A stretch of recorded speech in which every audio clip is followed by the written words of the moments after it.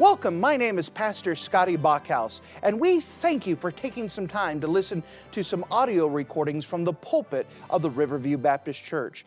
Our desire is to show the Lord high, holy, and lifted up, as well as try to be a blessing to those through the Word of God. Please enjoy this message, and we pray that it will be a blessing to your life. And if you wouldn't mind to take your copy of the Word of God and turn with me to the book of 1 Timothy and chapter number 3. The book of 1 Timothy and chapter number 3. We're continuing with our series of the pastoral epistles and observing as the Apostle Paul is writing a personal letter to his son in the faith, Timothy. And through this, we've already seen that as he's talking to Timothy, we can see that he's encouraging him to be a good pastor to the church of Ephesus that he is currently overseeing, trying to give him some tips, trying to give him some reminders, trying to give him some things that he may be found a good minister of Jesus Christ. We now find our way into the book of 1 Timothy in chapter number 3. The book of 1 Timothy chapter number 3, and notice with me in verse number 16. 1 Timothy chapter 3, and notice with me starting at verse number 16. 1 Timothy chapter 3 and verse 16. The Word of God says this, "And without controversy, great is the mystery of godliness. God was manifest in the flesh, justified in the Spirit, seen of angels, preached unto the Gentiles, believed on in the world, received up into glory. Now the Spirit speaketh expressly, that in the latter times some shall depart from the faith, taking heed to seducing spirits and doctrines of devils, speaking lies and hypocrisy, having their conscience seared with hot iron, forbidding to marry, and commanding to abstain from meats, which God hath created to be received with thanksgiving of them which believe and know the truth. For every creature of God is good, and nothing to be refused, if it is received with thanksgiving. For it is sanctified by the word of God and prayer. If thou put the brethren in remembrance of these things, thou shalt be a good minister of Jesus Christ, nourished up in the words of faith and of good doctrine, whereunto thou hast attained." And if you're in the habit of marking things in your Bible, will you notice a phrase that we find in the book of 1 Timothy in chapter number 4? The book of 1 Timothy and chapter number 4. And notice the phrase that we find here, a good minister of Jesus Christ. A good minister of Jesus Christ. And with the Lord's help, we'd like to study this phrase, a good minister of Jesus Christ. Let's go to the Lord together and let's pray. Dear Heavenly Father, thank you so much again for you being a wonderful God. Thank you that once again we have the great privilege of taking your precious Bible, to open it up, to receive it, to examine it, to look into it, that we can understand what the Bible says, that we could see how we could be a good minister of Jesus Christ and what to be put into remembrance of those that are our hearers. Lord, thank you again for you being a wonderful God. Even now, I ask that you fill me with your Spirit once again, and that you would do a wonderful work in the hearts of everyone that hears. Thank you again for you being a trustworthy God, and yet your word is so powerful. In Jesus' name we pray. Amen. And 1 Timothy chapter 4 and verse 6, we could see the Apostle Paul writing down a purpose, giving something to Timothy and telling him what he desires of him. Notice again in verse number 6, 1 Timothy chapter 4 and verse 6, he says, "If thou put the brethren in remembrance of these things." So he's saying, Timothy, there's some things that you as a good minister of Jesus Christ needs to put in remembrance in the folks that listen to you. You as a pastor have a responsibility to do some certain things that you may be found a good minister of Jesus Christ. Remember, the word minister means servant. So to be found of a good servant of Jesus Christ, we understand that the pastor's first audience is always the Lord. That God is always our first audience. No matter who you are, whether you're teaching a Sunday school class, whether you're teaching at a retirement home, discipleship, whether you're preaching a message, a ladies' meeting, whatever it is, our first audience to please is always God. But as we're pleasing to God, as we're doing what God has given us to do, we know that there's certain things that needs to be brought into remembrance of those that listen to us. That means that there's some things that we should teach and some things that we should not teach. But remember, Paul is talking to Timothy, who has the purpose of the under-shepherd, and that there are certain things he needs to teach to the folks, that he may be found a good steward, a good servant of Jesus Christ, a good minister of Jesus Christ. But notice what happens when he brings these things into remembrance to those that are listening to him. Notice this, and verse number 6, that nourished up in the words of faith and good doctrine, whereunto thou hast attained. He says, Timothy, you've studied, you've been taught, you've been discipled, you've been prepared, and you've already attained unto good faith and doctrine. However, you, as a good minister of Jesus Christ, need to bring certain things to the remembrance of those that listen to you, those that hear you, so that way they can be nourished up. Remember that Timothy, as a pastor, is acting as a under-shepherd, the shepherd. And part of the shepherd's job is to feed the sheep, to nourish the sheep, to make sure the sheep have everything they need to be healthy and to grow up in the nurture and the admonition of the Lord. So Timothy is supposed to bring some things as a pastor into the remembrance of the people, so that way they could be nourished up in the words of faith and good doctrine. Remember, we've brought that idea of doctrine up before, that it pops up all throughout 1 Timothy, 2 Timothy, and Titus, that it is the pastor's job to make sure that good doctrine is brought into the people. Remember, the Bible uses the word sound doctrine earlier. The word sound has the idea of healthy. Do you know that there's healthy doctrine and unhealthy doctrine? There's good doctrine that nourishes people up, and there's bad doctrine that can kill people's spirit and sidetrack them and get them away from the Lord. And so Paul is instructing Timothy in the office of the pastor, in the office of the under-shepherd, that there are certain things that his job is to bring into remembrance to those that hear him, those that listen, those that he is to pastor, the people of the flock, of God's flock, that he is overseeing as the under-shepherd. So if you don't mind, let's walk through this passage here in the book of 1 Timothy chapter 3, verse 16 and through chapter 4. And let's see those things here that Timothy is supposed to bring into remembrance through his preaching and teaching to the people, so that way they could be nourished up in the words of faith and of good doctrine. If you don't mind, let's see the very first thing. The very first thing that the pastor is supposed to spend time in teaching and remembering the folks in is this: that Jesus Christ was God manifest in the flesh. That Jesus Christ was God manifest in the flesh. Notice with me in verse number 16. In 1 Timothy chapter 3 and verse 16 is one of the most powerful theological verses in all of the Word of God. That crammed in together is something that you could write entire books on just from this one verse. It is a powerful verse that explains about Jesus Christ. If you don't mind, let's examine this, what it says. 1 Timothy chapter 3 and verse 16. 1 Timothy 3:16. Notice the first phrase, that without controversy, great is the mystery of godliness. This phrase, without controversy, carries the idea that it's a common acceptation, that people recognize the truth of who Jesus Christ is. Now, what is the truth that people accept? What is it that people know is common, that's not hidden about Jesus Christ, that is good for us to remember? Notice, if you don't mind, this spiritual list.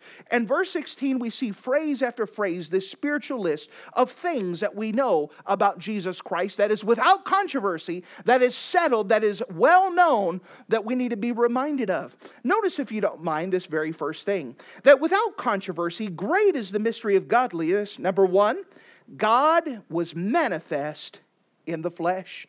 That God was manifest in the flesh. The word manifest carries the idea of he appeared. He took form. He made in a visible way. And so we understand that Jesus Christ was God that robed himself in flesh. Remember that Jesus Christ did not begin at Bethlehem, that Jesus Christ was God and was with God and created all things. Jesus Christ is God. And that before Bethlehem, Jesus Christ was. That before Adam and Eve was, Jesus Christ was. Jesus Christ is God. But in order to give us salvation, God had to form himself in the fashion of a man. And so Jesus Christ, who was God, the ever-living God, robed himself in flesh. What does that mean? That Jesus Christ never stopped being God. He never laid aside his deity. He was still God. He just robed himself in flesh, just like we would put on a coat. He put on flesh. He was born in a manger and lived on this earth for 30-something years, living amongst men. And then he died to pay the price that you and I owed him. But he never stopped being God. You know how we know that? Well, all the attributes of God Jesus had, including one where he's talking to Nicodemus in chapter number 3, John chapter 3. You don't have to turn there. But as he's talking to Nicodemus, he says, let me tell you, that the same time I'm talking to you, Nicodemus, I'm also up in heaven at the same time. We see that Jesus Christ was omnipresent. He was everywhere at once. Even though he robed himself in flesh, he was still up in heaven at the same time. We know that God, or Jesus Christ, was omniscient, meaning that he was all-knowing. It talks about that he knew what was in the heart of men. He knew what people were thinking about and answered their question without them speaking. Jesus Christ had all power, all the miracles that he did. All this is to say that Jesus Christ was God robed in flesh. This is something that is without controversy in the Word of God. Something that people accepted everywhere and every time. That Jesus Christ was God robed in flesh. Notice something else we learn about the mystery of godliness, that God was manifested in the flesh. Notice this next phrase, justified in the Spirit. Justified in the Spirit. Now, what this is speaking about, the term justified, in the sense that is used here, carries the idea that Jesus was not a sinner. That Jesus Christ was not a sinner. He was not born a sinner. This is why it's so important about the virgin birth of Jesus Christ. That Jesus Christ was born of a virgin. It was a supernatural birth. Joseph was not his biological father. Joseph was his stepfather. That God, the Holy Spirit, was the father of Jesus Christ when he was born of a virgin. Now, why is this so important? Well, the Bible teaches us that we inherit our sin nature from our fathers. So you want to know why you're a sinner? It's your daddy's fault. You inherit your sin nature from your father. Well, Jesus Christ's father was God, who was without sin. And Jesus Christ was without sin. That means his Jesus Christ's entire life, he never sinned. That means at 2 years old, he didn't go through the terrible twos where he looked at Mary and said, no. Wouldn't that be a blessing? When he was a teenager, he was not rebellious. He obeyed his folks. And we could see examples of it given in the Bible. Jesus never told a lie. Jesus never had a bad thought. Jesus never stole a cookie from the cookie jar. Jesus never sinned. That is without controversy. That is something that everyone accepted. That he was, the Bible says that he was God manifest in the flesh. He was God robed in the flesh. He was justified in the Spirit, meaning that he was born without sin, and Jesus Christ never sinned. Why is that important? Because if Jesus Christ was a sinner, when he died, he would have paid for his own price, and he could not pay for our price. Jesus Christ had to be without sin so he could pay for the price for you and me. Notice as the Bible goes on and gives this other list, that without controversy, great is the mystery of godliness. God was manifest in the flesh, justified in the Spirit. Notice this, seen of angels. Seen of angels. Do you know that angels have a great interest in the things of Jesus Christ? That as you study the gospel records, you could see the places that the angels were present in. They were present in the incarnation when Jesus Christ was robed in flesh. Remember the angels sang and they told the shepherds, guess what? Jesus is born in Bethlehem. They were there for the crucifixion. You know, all of the angels were on standby. Jesus said, hey, I got 10,000 angels in my beck and call. I could have called them right then, and they could have just wiped everybody out. But the angels there, they were watching. They were interested. They were there for the resurrection. Remember, it was an angel who told some of the people that he's not here, but he is risen. They were present for that. They were present at the ascension. When Jesus Christ ascended up to heaven, and they kept looking. By the way, you would too. If you saw Jesus go up to the sky and go up in the clouds, and look up and, hey, do you see him anymore? Do you see him? Is he coming back down? And they stayed staring so long that an angel had to come down and kick him and say, hey, listen, what are you looking up here for? This same Jesus shall come in like manner. But the angels were there when he ascended up. They were interested. They were watching. Guess what? They are also up in heaven watching his intercession as he's talking with God. Jesus is praying for us now and going on our behalf to God. The angels are there watching. And guess what? When Jesus Christ comes to be crowned King of Kings and Lord of Lords and start his millennial kingdom, the angels will be there. The angels are interested in all of these things. They are eyewitnesses of these. They have very much an interest. The Bible talks about in 1 Peter chapter 1 verse 12 that it talks about these are the things that the angels desire to look into. Think about that.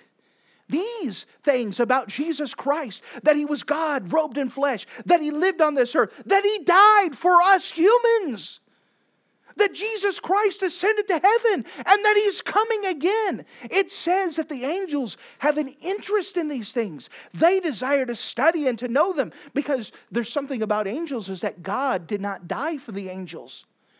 An angel cannot be redeemed. He has left redemption only for us, sinful man.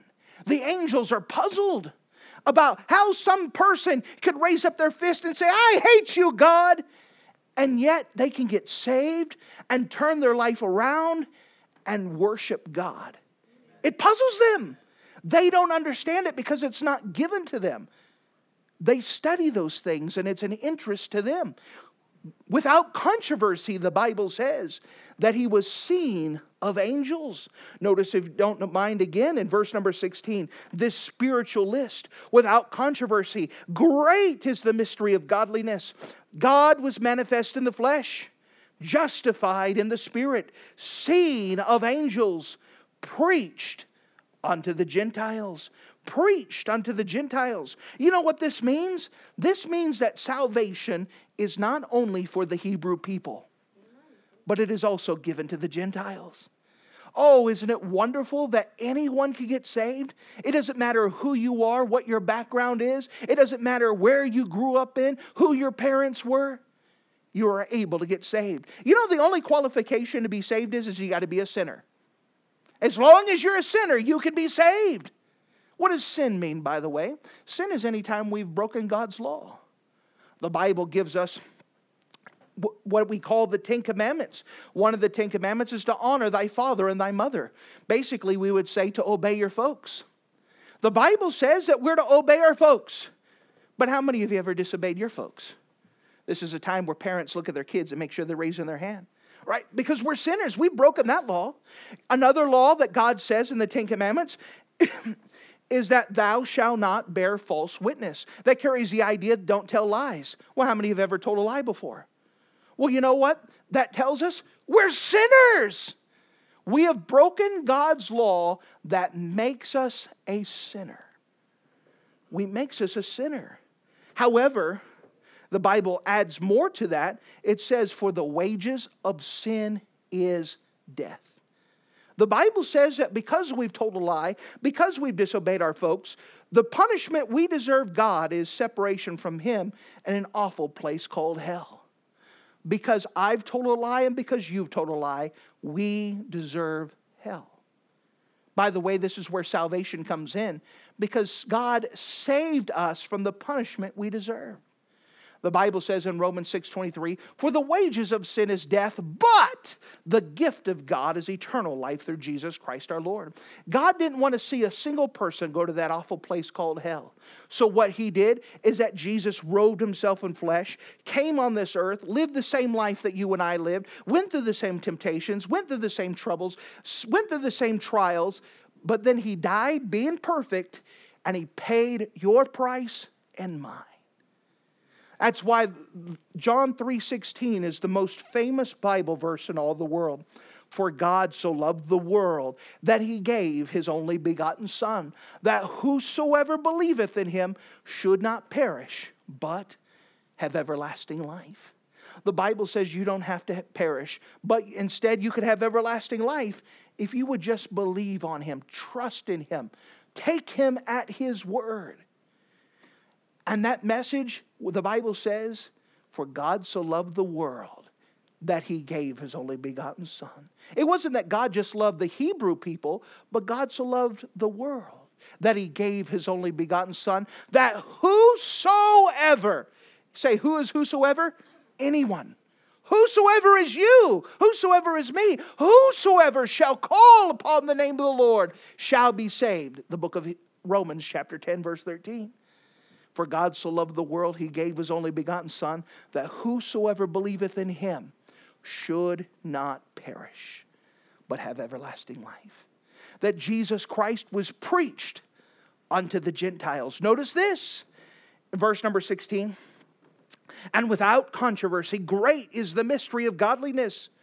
God was manifest in the flesh, justified in the Spirit, seen of angels, preached unto the Gentiles, believed on in the world." Believed on in the world. You know what this means? This means that this message was not just for a certain people at a certain time, but this is for all people at all times. That this wasn't a limited time offer. This wasn't a time where you turn in your coupon and find out that it's expired and you can't use it. This is available for anyone at any time.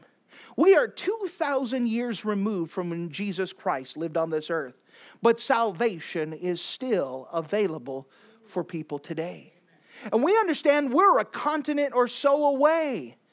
Instead of being in Asia or Africa, it is here in America, and salvation is available for those who live in America.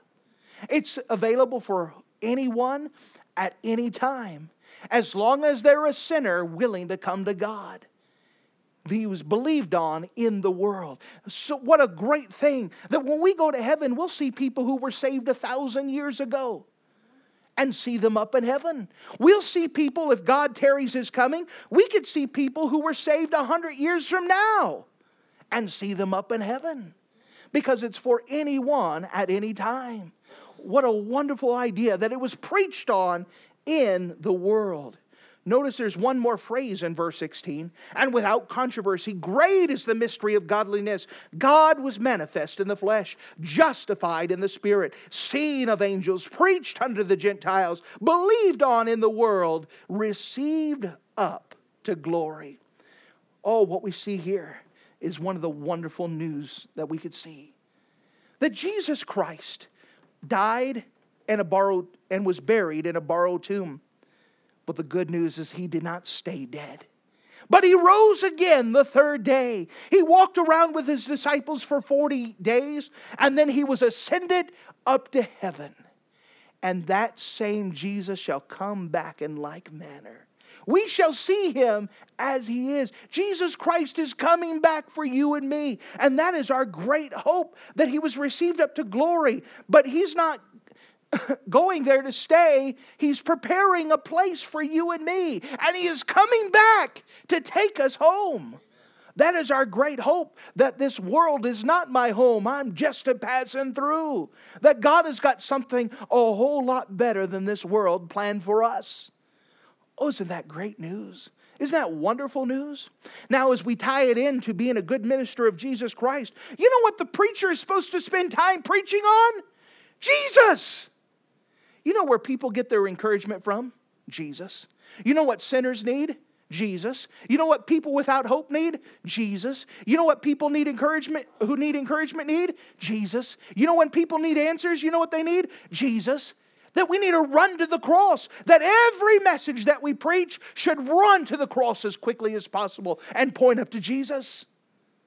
If you could forgive the personal illustration, it makes me smile. I remember early when I began pastoring, I always preached a lot on Jesus. And when we came up to Resurrection Sunday, as it was coming up, I told the church that I was going to preach an appropriate Resurrection Day message, an appropriate Easter Day message. And one of the ladies just shook her head and said, every message you preach is an Easter message. Why she say that? Because it should always be about Christ. Run to Christ. You know, people don't need messages about how to have a smile on your face, how to have a good day, how to pick yourself up by the bootstraps, because those only give temporary helps. That's like a pat on the head and say, there. You know what people need? They need Jesus. They need messages on the cross. They need reminded that Jesus Christ loves the world. They need to be reminded that we have a responsibility to tell the world about what Jesus has done. Every message by a preacher should run to the cross and talk about Jesus. Because Jesus is our answer. Jesus is our hope. You know what? When we talk about music, we should talk about Jesus. When we talk about what we should be doing, we should talk about Jesus.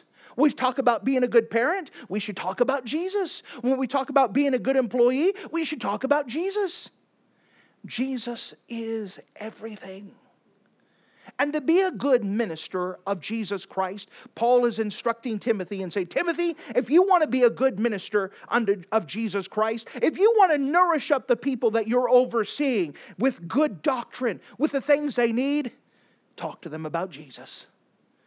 Run to the cross. Tell them about our Savior. That's the message that people needs.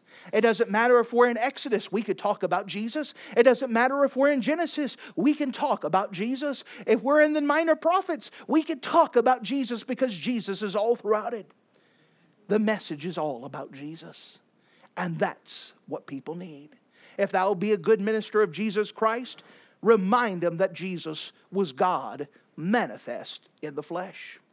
We see that there's also a second thing that Timothy was told to tell the people about, that if he's going to be a good minister of Jesus Christ, if he's going to be the pastor he ought to be, that not only should he tell them about Jesus being God manifest in the flesh, but there's a second thing that he's reminded of here, and that is that false preachers exist.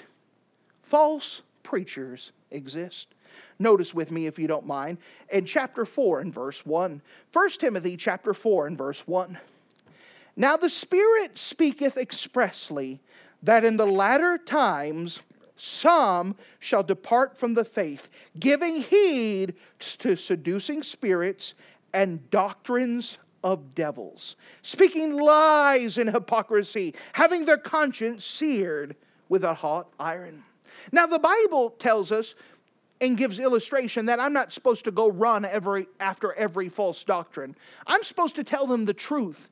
And as they know the truth, they'll be aware that there's false doctrine. But there's times that a pastor has to remind people there are false doctrines out there. I wish it wasn't so. I wish I could tell you today that every church preaches the gospel.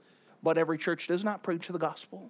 I wish I could tell you that every preacher, whether they're on the internet, whether they're in a church, whether on the radio, is teaching the Bible. But unfortunately, not every preacher who's on the internet, who's on the radio, who's pastoring a church teaches the Bible.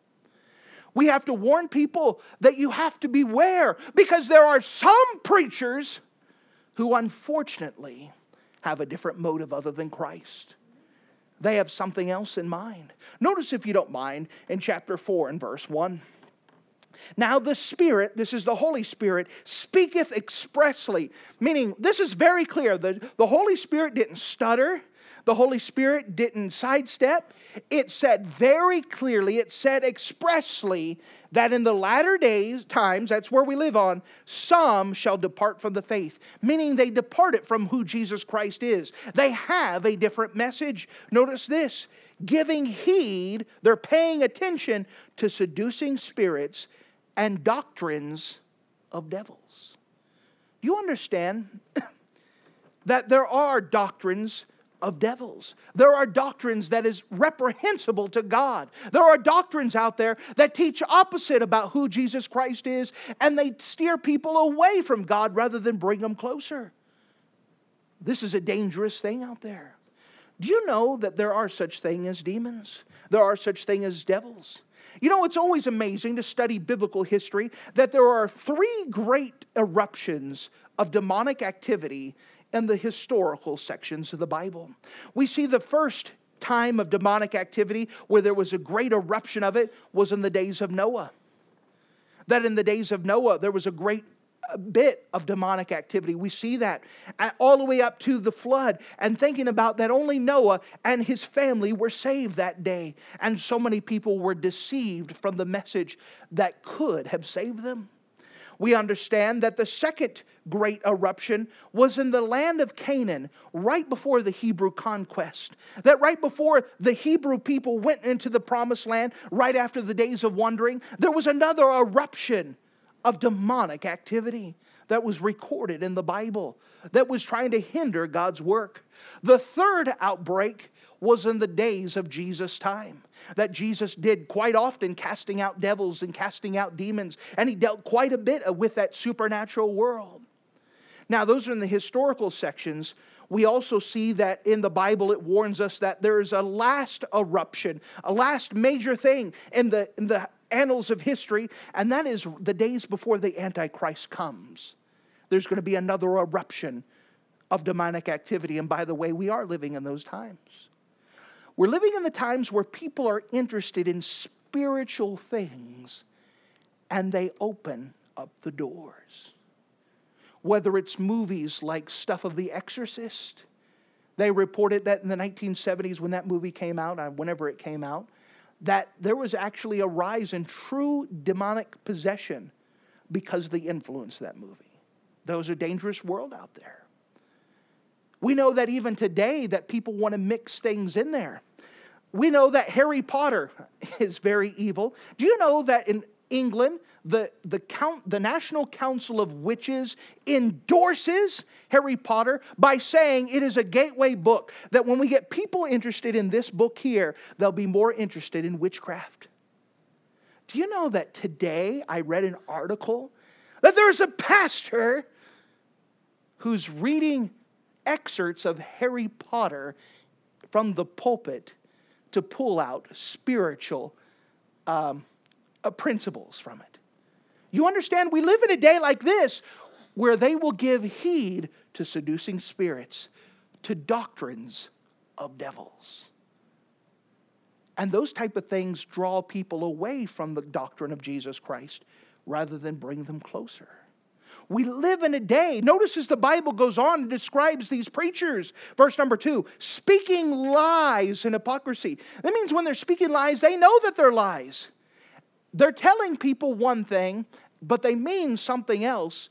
In hypocrisy, having their own conscience seared with a hot iron. That word seared comes from the medical term of almost to cauterize. That when someone had a bleed, in order to stop the bleeding, they would take a hot iron and press it against the bleed to cauterize, to seal that vessel that was bleeding. The Bible says these people here, because they've rejected God, because they've left the faith, because now they've paid attention to seducing spirits, to the doctrines of devils, that they lie and they have no problems with it because their conscience is seared with that hot iron. It's seared. Their conscience no longer bothers them. They could stand up from a pulpit and lie and knowingly lie, and it doesn't bother them. Now, I have to warn you that not all preachers have your best interest in heart. Not all preachers have Jesus' interest in heart. Because of that, there are times that I have to warn. There are sometimes I have to say that this preacher is not good. You should not listen to him. I'm not going to take time to list them, but you need to pay attention. Not everyone is for your best interest. And there are some people that lie and have no problems with it. because they're trying to deceive people. Now, we're going to bring this home to a point in a second, but I want you to keep that in mind. That a preacher's job is to tell everyone that Jesus Christ was God, robed in flesh, manifest in flesh. That I'm supposed to preach about Jesus. I am also supposed to warn you from time to time that there are false preachers out there. And you have to be warned. There are false preachers. They exist, and you need to be warned of them. You need to stay away from them because they're not going to help you. Be careful what you listen to on the radio, on the internet. Be careful what you listen to on the television. Be very careful with who you are influenced by. That if they don't line up with the Bible, they're the wrong people. We'll get into that in a second. But there's a third thing here, that a preacher who is supposed to be pastoring the people in order to help them to be nourished up in good faith and sound doctrine. Notice with me, there's a third thing here, that we're supposed to teach them to trust God's word rather than tradition. To teach them to trust God's word rather than tradition. The Bible here gives an illustration. Notice with me in verse number 3. So these preachers who are speaking lies and hypocrisy, who depart, who give heed to seducing spirits and doctrines of devil. Notice here the Bible lists two specific traditions that they make. First of all, verse number 3, forbidding to marry. Do you know that the Bible doesn't give anywhere where a preacher is supposed to be single? In fact, it says the pastor is supposed to be the husband of one wife, and he's supposed to oversee his home well. Do you know that it is a tradition that goes against Scripture to say that a preacher is not supposed to be married? Do you know that there's some churches that teach that the pastor is not supposed to be married? But that's against the Bible. But it's their tradition. Notice as it goes on. Forbidding to marry and commanding to abstain from meats. Now, there are some people that go against the Bible that say, guess what? You're not supposed to eat meat. Meat is bad. God created the fruit, the herbs for us to eat. And by the way, He did. But notice as it goes on and explains itself. Verse number 3, forbidding to marry and commanding to abstain from meats which God had created to be received with thanksgiving of them which believe and know the truth. For every creature of God is good, and nothing to be refused if it be received with thanksgiving, for it is sanctified by the word of God and by prayer. By the way, the Bible spends quite a bit of time where God releases us from the dietary laws that He put for the Hebrew people. We don't have to obey the dietary laws. That means when you go home, you can have a nice, juicy bacon cheeseburger and not feel guilty about it. We're thankful for it. Now, if you choose not to eat it, that's fine. That is your personal standard, not a religious standard. Does that make sense? If you choose not to eat it, that's fine. That's up to you. Some of you like candy, chocolate. There are some people that say you're not supposed to be chocolate. There are some people that say you shouldn't have coffee. Again, they may be a personal standard, but not a religious standard. Does that make sense? And so we can't preach it. God bless anyone who drinks that vile coffee. They're going to hell. I can't preach that because the Bible does not say that. Now, the whole point, He gives us two illustrations, but we understand there are lots and lots of traditions that people accept as fact that the Bible does not say. We need to stick with the Bible. And by the way, this is why it's important for you to be in the Bible daily. May I also go as far to say, this is why you need to bring your own personal Bible to church and open it up every time the preacher opens the Bible so you can see it for yourself. Because it is the Word of God that is correct. I may make a mistake and say something in error. I hope I don't, and I try to study to show myself approved, but there may be perchance something I say something wrong. You are to pick the Bible over even me. It is the Bible that is our final, not just our final, our only authority for faith and practice. It is the Bible, not our traditions. And by the way, there are lots and lots of religious traditions that you don't even realize it is part of your life. That is a tradition that doesn't line up with the Bible.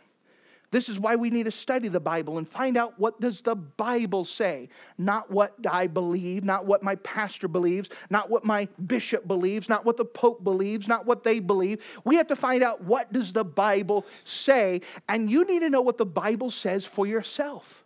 This is why you need to have your own personal copy. May I also put a little thing here? If you don't have your own personal copy of the Word of God, let me know and I'll get you one. It'd be my privilege. I have no problems. Bible shopping nowadays is almost a headache because you go look and go, what in the world? It'll be my privilege to help you out and get one. My gift to you. Why do I give you a Bible? So you could bring the Bible to church, open it up, and follow along. You can mark something in your Bible so you could go back and study it for yourself. That you could put a reminder in your Bible. You could look something in your Bible. You could go home and read the same Bible that you saw in church and read it for yourself. You need to have your own personal copy of the Word of God for yourself, because it is the Bible that we're judged by. It is the Bible that is our standard. And there are traditions that come up that sometimes we don't even think about. We have to stick with the Bible when it comes to tradition or the Bible. What does the Bible say? And as a good minister of Jesus Christ, there are some times that I have to carve away those traditions and explain what the Bible says, not because I hate those traditions, it's because I want you to be on the Bible side of things. I'm trying to help. The Bible is what helps us, not traditions. And people who rely on traditions, that was some of the problems that happened all in Europe during the Middle Ages. The first law of compulsory education in America was called the Old Deluder Satan Act. That's a pretty cool name for a law. That was the name of the law, Old Deluder Satan Act. And that law said that we need to teach kids to read as early as possible, because if people know their Bible, the atrocities that happened in Europe, like the Inquisition and the Crusades, could not happen here if people know the Bible. By the way, this is why there's such a fight on education. This is why today we have high school graduates who can't even read their own diploma, because it is a spiritual war, and Satan wants to get people not to be able to read. And if someone has a difficult time reading, they're not going to want to read the Bible for themselves. And if you don't read the Bible for yourself, you have to depend on someone else to tell you what it says. And that's when it gets dangerous. This is how the Roman Catholic Church ruled the world for over 1,000+ years, because they convinced people not to read their Bible. In fact, if it is according to Roman Catholic law, it's still official Roman Catholic dogma, that if a good Roman Catholic reads their Bible, they're going to hell. That is official Roman Catholic doctrine. It is on the books. Now in America, it's kind of watered down because every Christian's supposed to read their Bible and they mix in well. However, you work with the South American countries, even Mexico. I have had many people from Mexico and the Latino countries that I say, are you 100% sure if you die today, you go to heaven? They say, I'm not allowed to read my Bible. And I said, well, good news is I'm a preacher. Let me tell you what the Bible says. And I would take the Bible and show them. But that is one of the laws. When the people began to work on our English Bible, the authorized version in the 1611, they began to work on that process. The Roman Catholics say, hey, it's kind of commonplace for us to write English Bibles, so we better be ahead of the crowd. Let's write a Bible. In 1608, they came up with a Reims Douay Bible, which is the Catholic Bible in English. Then as soon as they published it, they locked it up, put it in a safe, and said it's illegal to read it. Because they didn't want the Bible to go out. They definitely didn't want people to read it in their own language. Why? Because it becomes a thing of control. If you get people on traditions rather than the Word of God, they have to depend on a preacher to tell them what they believe and why they believe it. And that's not what God wants at all. He wants you to know what the Bible says for yourself. This is one of the reasons why we do things in such a way here, that we teach the Bible and preach the Bible a certain way, because we want you to know the Bible for yourself, so you cannot be deceived when someone else tries to fool you. We want you to be nourished up in good faith and good doctrine. We want you to be healthy Christians, and healthy Christians means that you need to feed well. Feed off the Word of God. And so Paul, as he's talking to Timothy, his son of the faith, he's telling him, Timothy, if you're going to be a good minister of Jesus Christ, if you're going to be a good pastor to those people, there's some things that you need to do as a pastor. First of all, you need to teach them about Jesus. Teach them that Jesus was God, robed in flesh. Timothy, if you're going to be a good pastor, you're going to be a good minister of Jesus Christ, you need to tell the people that there's some false teachers out there. There's some false doctrine. That there are false preachers that exist, and you need to warn them to stay away. Timothy, if you're going to be a good pastor, if you're going to be a good minister of Jesus Christ, you need to tell people to trust in God's Word rather than tradition. You need to teach them to stick with God's Word, to depend on God's Word, to study God's Word, to know God's Word, to meditate on God's Word, to hide God's Word in their heart. You need to tell them it's all about the Word of God, and they need to be in it for themselves. He says, if you do that, verse number 6, if thou put the brethren in remembrance of these things, then thou shalt be a good minister of Jesus Christ, nourished up in the words of faith and of good doctrine, whereunto thou hast obtained. And so, dear friend, my job as a pastor, if I'm going to be a good minister of Jesus Christ, is to preach you about Jesus, to warn you that there are false preachers out there, but also to tell you you need to depend upon the Word of God and not tradition. Thank you for listening to this audio message. This is Pastor Scotty Bachhaus, and I encourage you to take this information that you just received and make a specific decision to follow after the Lord. If you don't know Jesus Christ as your Savior, let me beg you to take the time to receive Jesus Christ for the forgiveness of your sins. If you are saved, I encourage you to make a decision in your life to help you get closer with the Lord. If there's anything specific we can do to be a blessing or to pray for you, we encourage you. Look us up on the internet at riverviewbc.com. Once again, that's riverviewbc.com. Or if you would prefer to call us, you can give us a call at area code 920-530-6308. Once again, that number is 920-530-6308. If there's anything we can do to be a blessing or an encouragement to you, please let us know. We would love to make ourselves available. Thank you.